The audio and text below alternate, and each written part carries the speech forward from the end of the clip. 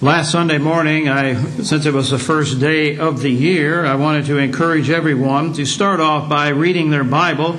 And hopefully you have accepted that challenge. If not, there's still some brochures on the table in the foyer. There's two different programs. One reads, I think, 4 different passages for the day. And the other 2, which is the purple or the blue one and the pink one, actually has Genesis, and it starts off with Genesis and Psalms. If you did not take one last week and you want to do that, I want to encourage you to do that. I want you to take one of those and mark it as you read it. You may not be able to read it every day, but just set the goal to get through the Bible, to study it, to read it. There may be passages that you've never read, that you may have never looked at, and it gives you an opportunity to do that. As I mentioned on those brochures, you only read for the first 25 days of the month. And so if you're behind a week or a day or whatever, you can catch up during that period of time. But I just want to encourage you to read God's Word, study it, put it in your heart. Don't rely on someone else to just tell you what it says. Read it for yourself. I've heard that it's a good book to read. And so I hope that you will take advantage of that. By the way, they had to take it off of the bestsellers list because it outdid all the others, and it continued to do so. So it's not on the bestsellers list for that reason, because no one else could compete with it. Think about that. Last Sunday, also in the morning service, we looked at Joshua and how God told Joshua that Moses was dead.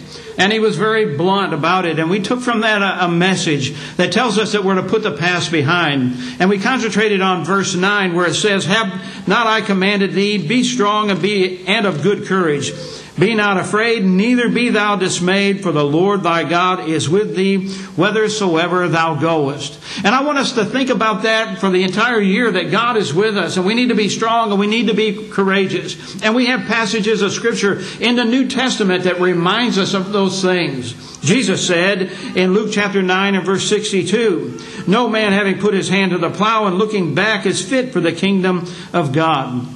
And so we need to understand that we're not to look back. And sometimes we look back at the regrets and all the awful things that we do. We need to just put those things behind us. If we've taken care of it with God and we've had it washed away by the blood of Christ, there's no reason to concentrate on those things and worry about those things that we've done in the past.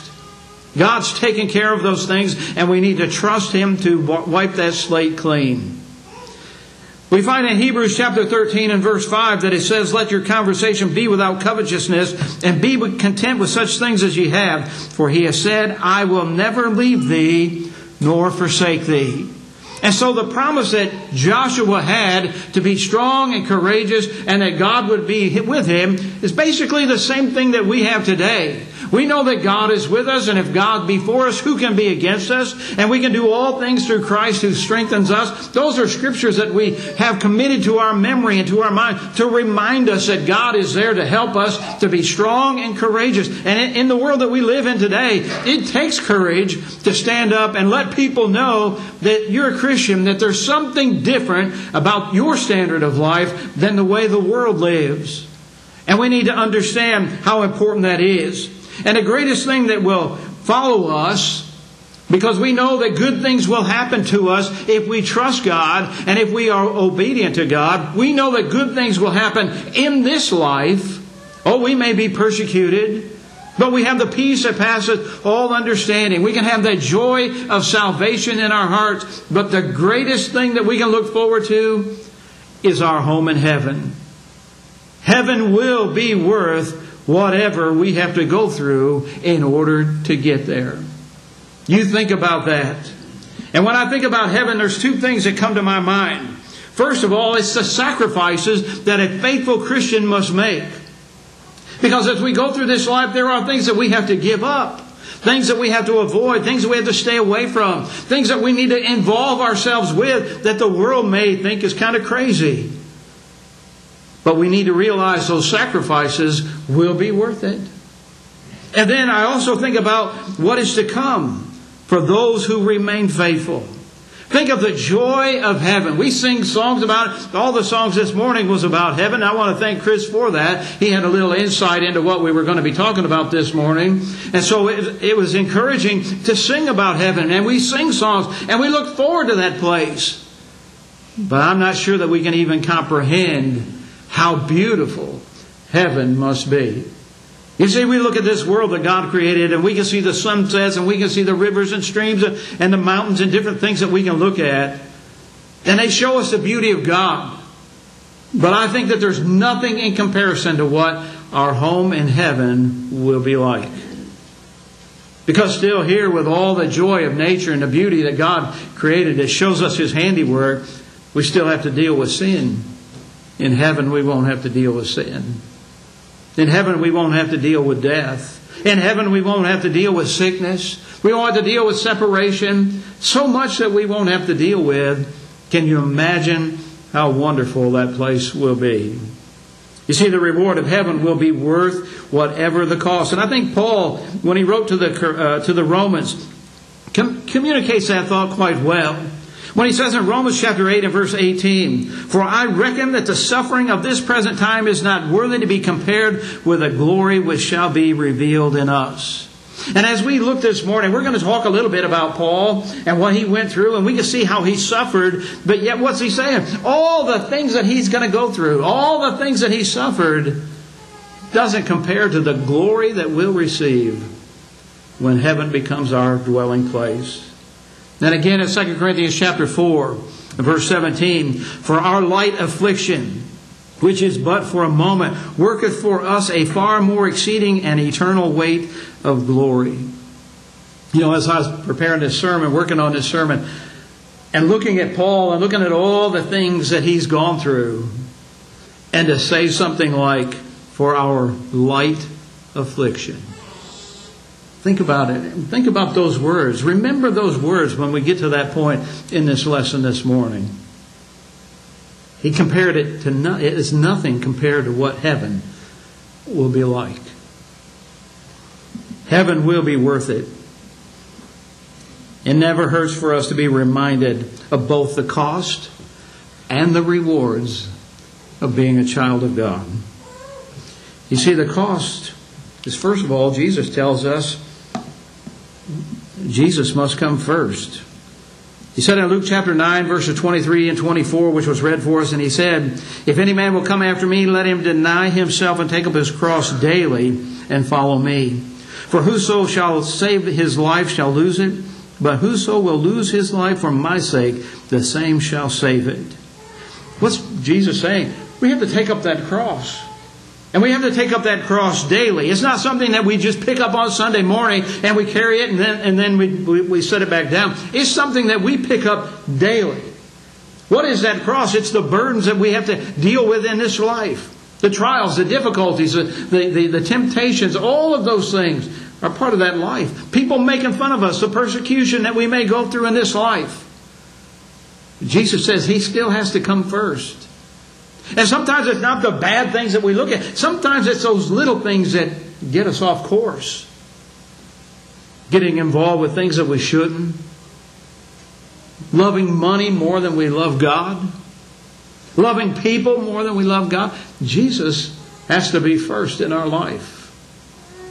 And that means, as He tells us, that He has to come first before anyone else, even our own families. And that's hard because, I love my family. I love them dearly, and I would do lots of things for them. But Jesus says He has to come first. Which means I have to love Him more than them. In Matthew chapter 10, verse 34 and 37, "Think not that I'm come to send peace on earth. I come not to send peace, but a sword. For I have come to set a man at variance against his father, and the daughter against her mother, and the daughter-in-law against her mother-in-law. And a man's foes shall be they of his own household. He that loveth the father or mother more than me is not worthy of me. And he that loveth son or daughter more than me is not worthy of me." Jesus is saying, don't let your family stop you from being faithful to God. Don't let your family come in the way of you being obedient to the gospel. You know how many people I know that got to the point where they know that they need to be baptized into Christ. They know what they need to do in order to be saved, but they won't do it because their family stands in the way. And how sad that is to know that they're going to be lost because they love their family more than they love our Lord. That sounds harsh, doesn't it? But that's what Jesus tells us. We have to love Him before anything that the world has to offer. He said in Luke chapter 9 and verse 25, "For what is a man advantaged if he shall gain the whole world and lose himself or be cast away?" And in verse 33 of Luke chapter 14, he says, "So likewise, whosoever he be of you that forsaketh not all that he hath, he cannot be my disciples." You know, that's a tough saying that Jesus is telling us. That we have to carry that cross daily. We have to follow Christ daily. We have to love Him more than our family, which we can see, and they're right here with us all the time. But now He's telling me that He has to be first when it comes to the things in my life. That I can't allow my work to get in the place of God. I can't allow my entertainment to get in the place of God. I can't allow anything in this world to come before God, before Christ, before Jesus. That's what He's telling us. And that's the price that we have to pay.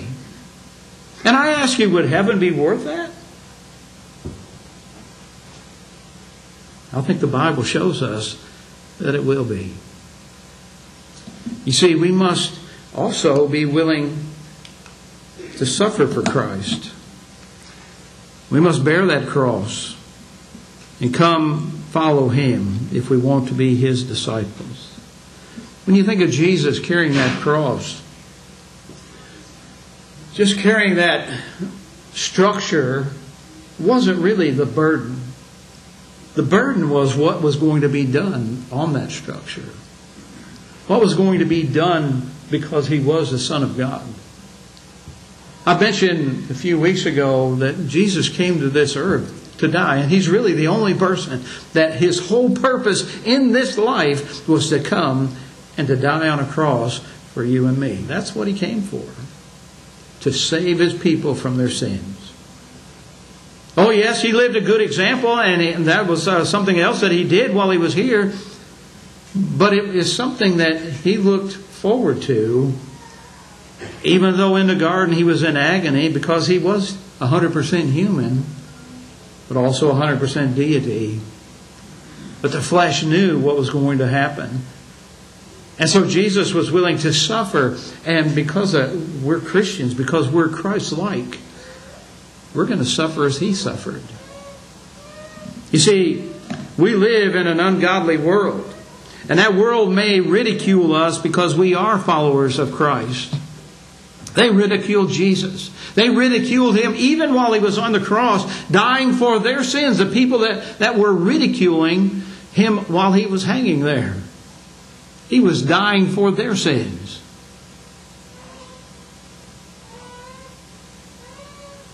People may make fun of us. The 2 Timothy chapter 3 and verse 12 says, "Yea, and all that will live godly in Christ Jesus shall suffer persecution." Notice it doesn't say he may suffer persecution. It doesn't say he might suffer persecution.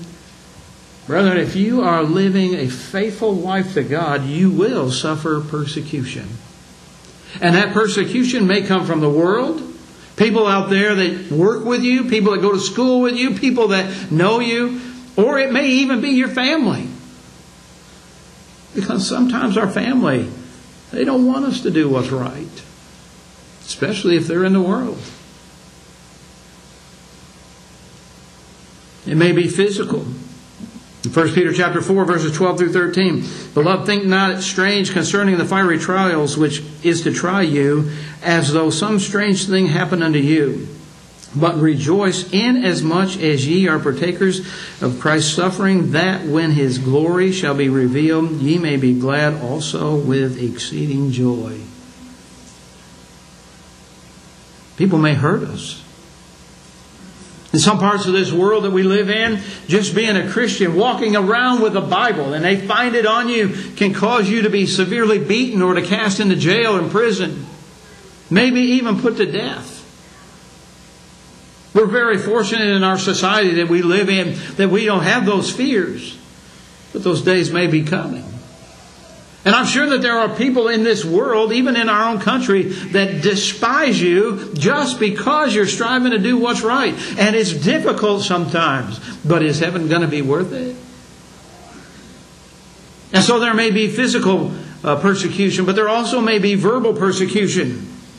In Luke chapter 6, verses 27 and 28, but I say unto you which hear, love your enemies, do good to them which hate you, bless them that curse you, and pray for them which despitefully use you.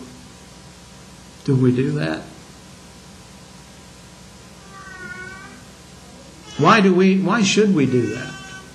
Why should we pray for those who are our enemies, those who curse us, those who despitefully use us? Why? I'll give you one answer. Because we realize what's important in this life. And it's their soul. They may not realize that. And then they need to see, like Jesus demonstrated, that there's something different about us. Will heaven be worth it? I think that's yes, is the only answer we can come up with. Other things that we must endure for the sake of Christ is our own personal weaknesses. As we struggle with sin in our life, it's difficult sometimes as we go through this life that when we realize that we have a weakness and we give into it and we ask God to forgive us and to help us and we give into it again and again and again and again and we continually pray to God. It gets discouraging, at least to me, when that happens. But God's there to help us. And He's not like somebody sitting up there with a club that when we make a mistake, He's there to knock us down. He wants us to do what's right. He wants people to be saved. He wants you to be saved. And when we're dealing with our weaknesses, He'll help us. But we also have to help ourselves. And sometimes the answer is studying God's Word and putting that Word in your heart. And applying it in your life. Sometimes it's encouragement that we get from one another when we confess our faults or sins one to another. That we can help each other to overcome those weaknesses and to become stronger and better Christians. In 1 Corinthians chapter 9 and verse 27, Paul says, but I keep under my body and bring it into subjection, lest that by any means, when I have preached to others, I myself should be a castaway. He realized that daily he had to do things to try to keep on track, to stay focused. And sometimes we get off track, and sometimes we give into those temptations because we take our focus off of the things that are above. And we start to focus on the here and now. We also have to deal with the disappointments that are brought on by other Christians.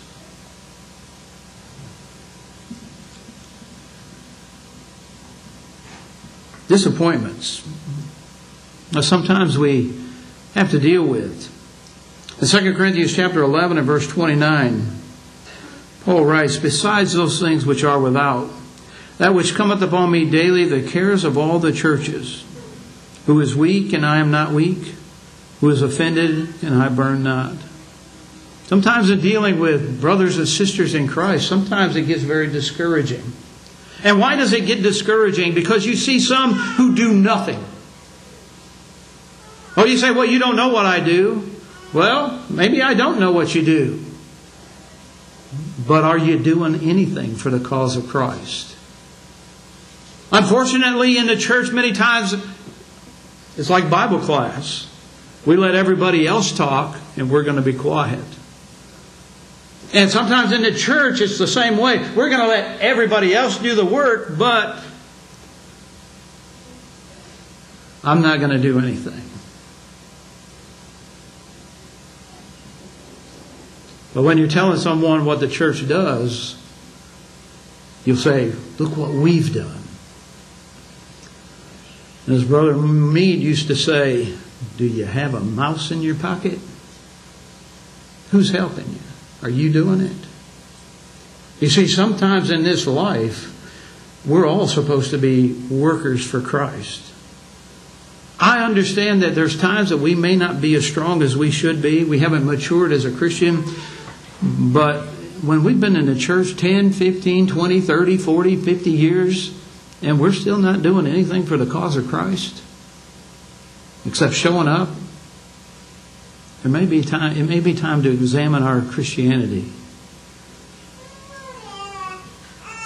Those who have irregular attendance make it difficult to depend on them. Those who those who have unwillingness to serve creates a burden on others who will serve. Those who murmur and complain about what is done hinder those who are doing it. It's discouraging sometimes when you're doing the best that you can and someone else is going to tell you how to do it. I always love it when I'm painting and somebody comes in and they want to say, oh, you should do this, do it this way, do it this way. You know what I do? You know what they do? Shut up.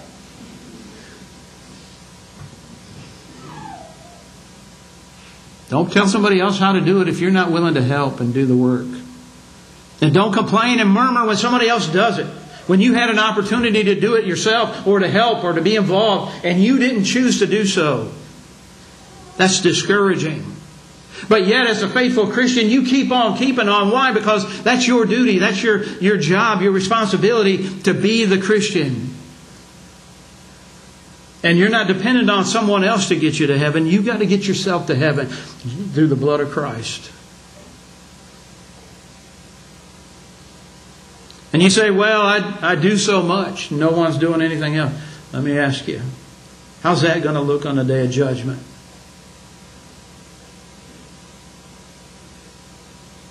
Is the Lord going to say, well done, thou good and faithful servant? Or is He going to say, depart from me, you unprofitable servant? The Lord wants us to be profitable. And as Christians, when we are profitable, when we're doing what we're supposed to do, sometimes it gets discouraging when people are just murmuring and complaining.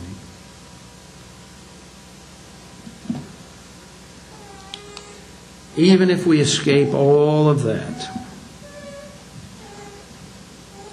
if we escape all the things that I just mentioned, we still need to be willing to expend our time and our effort in promoting the cause of Christ. We still, every single one of us that's a Christian, has a responsibility to take the gospel out into the world. Oh, you may not be able to proclaim it like some. You may not be able to talk at great lengths about some particular subject, but you can tell someone about Jesus Christ. You can tell them what you did. You can tell them what you did in order to be saved. And you can give them that hope. And if they want to know why you have that hope, you as a Christian should be able to tell them why you have that hope. You shouldn't have to say, well, let me grab Brother so-and-so and he can tell you why I have that hope. Because what do you tell them? I don't really have that hope. I just hope he can tell you about my hope. I hope you get my point. A lot of hope's there. And sometimes we do that alone. Sometimes we have to go out and tell somebody the gospel or teach someone the gospel all by ourselves. And sometimes there's only a few people that are willing to do it. And sometimes we have to go into difficult places and difficult situations where few people appreciate what we do. And there are many things that may hinder us and burden us, and trials that we have to face. But those who remain steadfast and unmovable, always abounding in the work of the Lord tells them that heaven will be worth whatever the cost. So don't look at everybody else and say, they're not doing anything, so I'm not going to do anything. You do what you're supposed to do no matter what.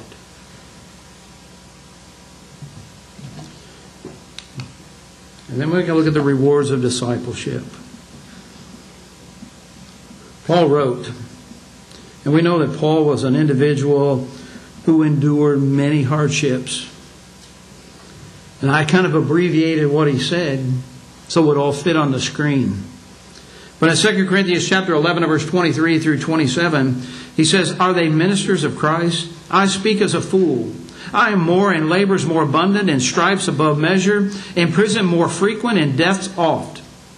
Of the Jews 5 times received I 40 stripes, saved 1. Thrice was I beaten with rods. Once was I stoned. Thrice I suffered shipwreck. A night and a day I've been in the deep.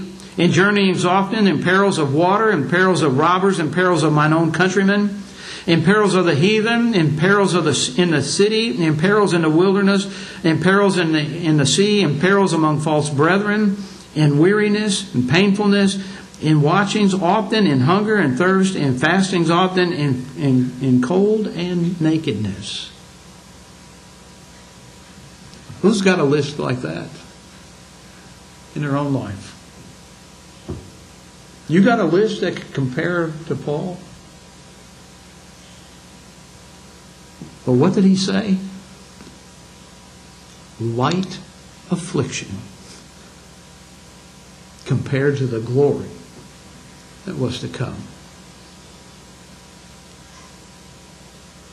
Kind of embarrassing, really, when you think about what we whine and complain about, and you look at someone like Paul and what all he suffered and what he went through. Will heaven be worth it? Well, what did he say? He looked forward to a house not made with hands. 2 Corinthians chapter 5 and verse 1. "For we know that if our earthly house of this tabernacle were dissolved, we have a building of God, a house not made with hands, eternal in the heavens."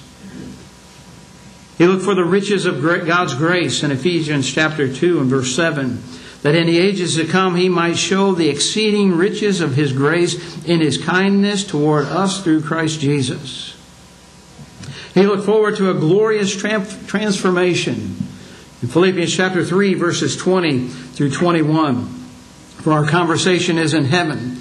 From hence also we look for the Savior, the Lord Jesus Christ, who shall change our vile body, that it may be fashioned like unto His glorious body, according to the workings whereby He is able even to subdue all things unto Himself."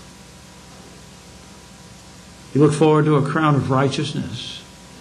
He said, "I fought a good fight. I've finished my course. I've kept the faith. Henceforth there is laid up for me a crown of righteousness, which the Lord, the righteous judge, shall give me at that day, and not to me only, but unto all them that love His appearing." He looked forward to a heavenly kingdom. In 2 Timothy chapter 4 and verse 18, when he says, "And the Lord shall deliver me from every evil work, and will preserve me unto His heavenly kingdom, to whom be glory forever and ever. Amen." All of those light afflictions, often near death, stoned, beaten, put in prison, shipwrecked, floating adrift, all of those things he did for the cause of Christ. And did he think it was worth it? He most certainly did. Look at what Peter has to say. This is the words that Paul wrote concerning the apostles.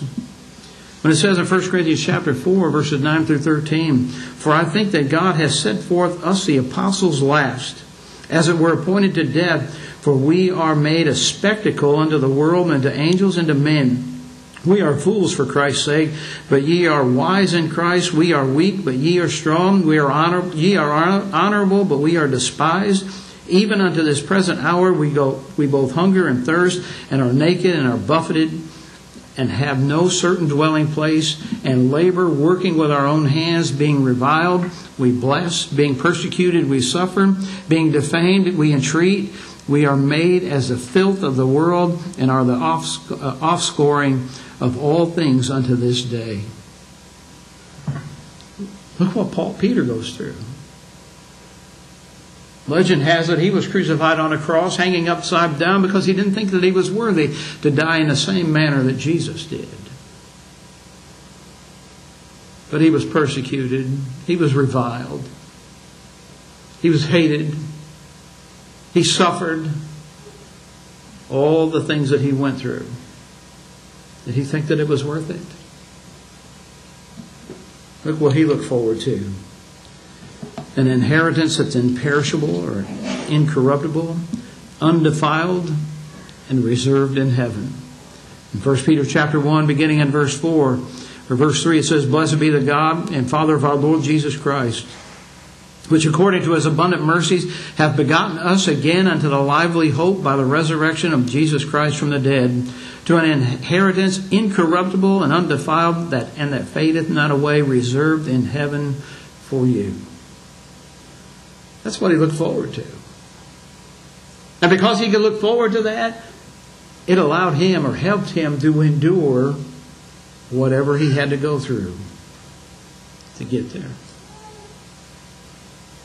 When you look at Paul, when you look at Peter, and when you look at your life, whatever you go through, persecution, ridicule, made fun of, whatever it may be, is heaven going to be worth it?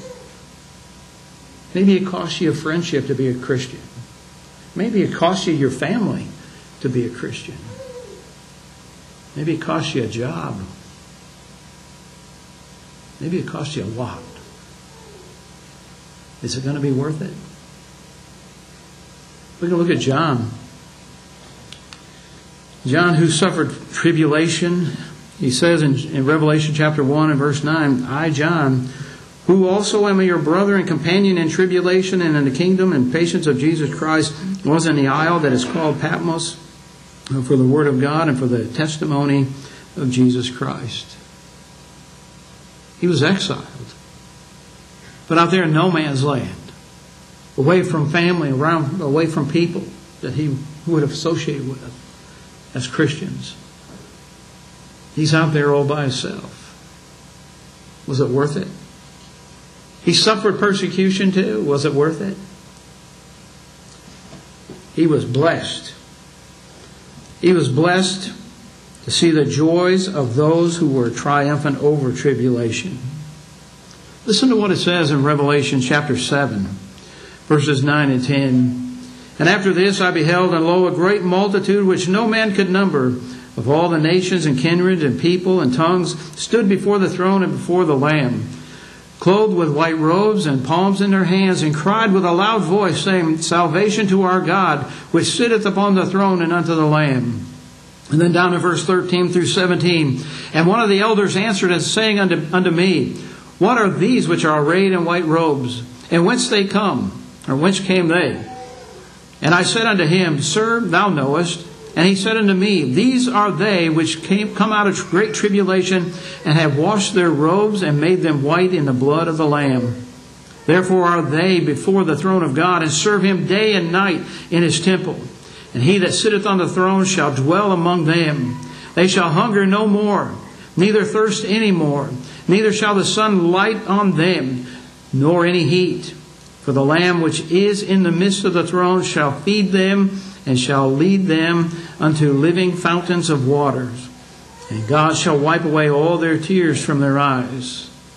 And then he goes on, and we see in Revelation chapter 21, where he is blessed to see the destiny of those who are redeemed, those who are saved forever by God.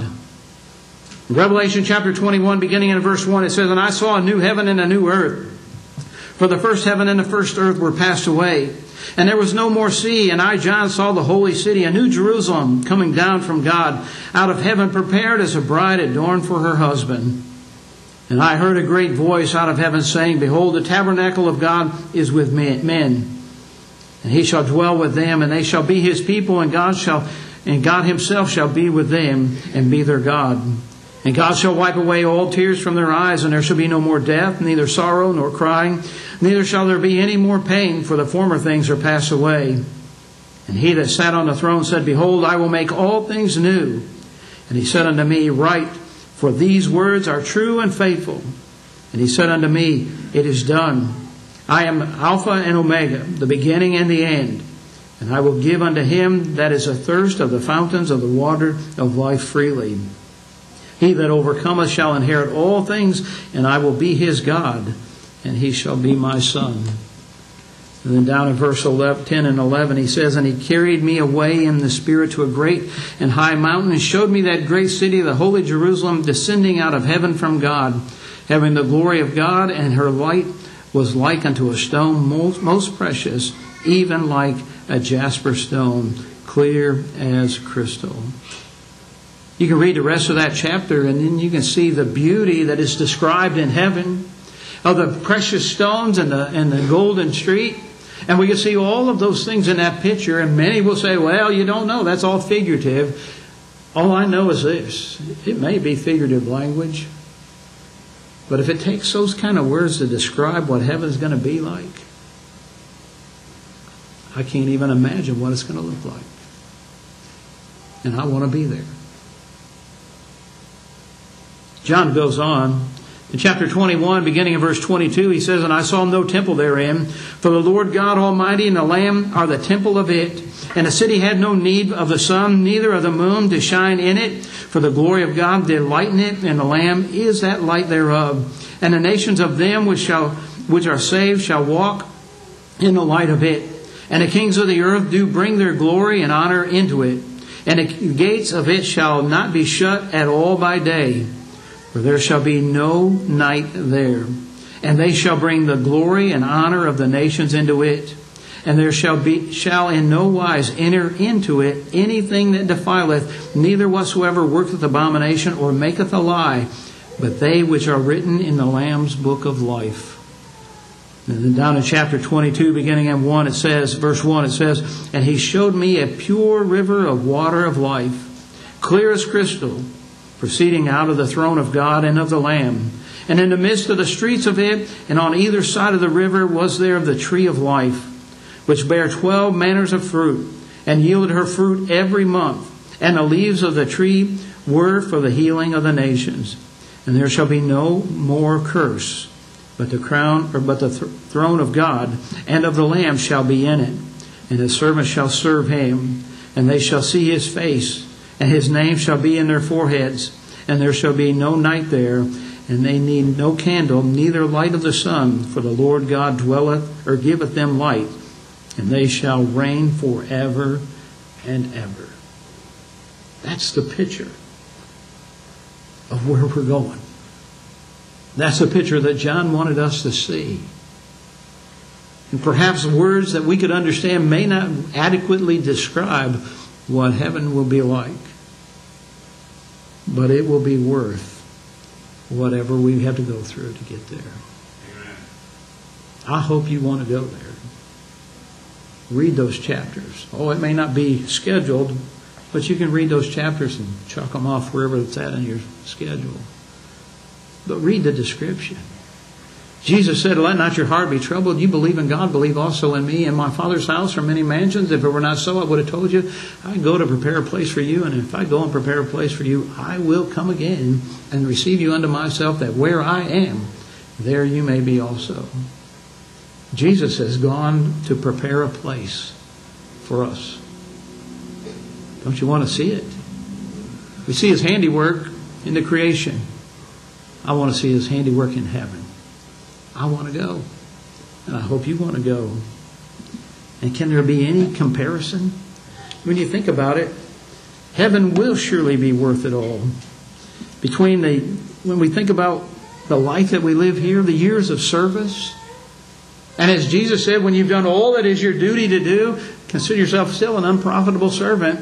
When we've done it all, when we've done as much as possible, it won't compare to the reward that we'll receive at the end. An eternity in the presence of God. Heaven will surely be worth it all. We've read the words of Paul, the words of Peter, and the words of John. What if they could return and speak to us today? What do you think they would say? What about faithful Christians, faithful loved ones, people that maybe we've known that are faithful and passed from this life? What would they tell us if they could come back? They would tell you, you need to do whatever it takes to get there. And what it takes is taking up your cross daily and following Jesus. Denying yourself and living for Christ. They would tell you just what the Bible tells us. That heaven surely will be worth it all. In Hebrews chapter 10, verse 35 and 36, it says, "Cast not away therefore your confidence, which hath great recompense of reward. For ye have need of patience, that after ye have done the will of God, you might receive the promise." The Hebrew writer says, do the will of God. Live here, be faithful to God, and you'll receive that promise. I ask you, I want you to examine your own heart. Not the person next to you, not someone across the aisle. Your own heart. Are you living as faithful to the Lord as you possibly can? And if not, what are you going to do to change it? What are you going to do in your life to live more faithful to God so that you can have that home in heaven? If you're doing everything that you can do now, I want to encourage you to keep on keeping on. Because as it tells us in Galatians chapter 6 and verse 9, "And let us not be weary in well-doing, for in due season we'll reap if we faint not." Don't get tired because you may be the only one that you see working. You just keep on keeping on. If you're doing all that you can for the cause of Christ, keep on keeping on. But if you're not a Christian, then heaven's not going to be your home. The Bible plainly tells us that. You have to be a child of God. That's the only place we see security is in the Lord's church. And to become a member of the Lord's church, which is the body of Christ, we need to be baptized into Christ. Because there we reenact the death, burial, and the resurrection of Christ. We go down into that water. We come up out of that water a new creature in Christ. As for those who, think that the Lord's going to refurbish this earth, you notice all the scriptures. Peter talked about a new heaven and a new earth. He didn't say anything about a refurbished old earth. John said a new heaven and a new earth, a holy city. He looked at all that. He didn't say a refurbished. And I don't care what kind of car you have. If it's an old car and you fix it all up, you clean it up, you paint it up, you make it look like new, it's still an old car. I got a 2004 Chevy pickup in my driveway. You can come and refurbish that anytime you want. But when you're done, it's still going to be a 2004 Chevy pickup truck.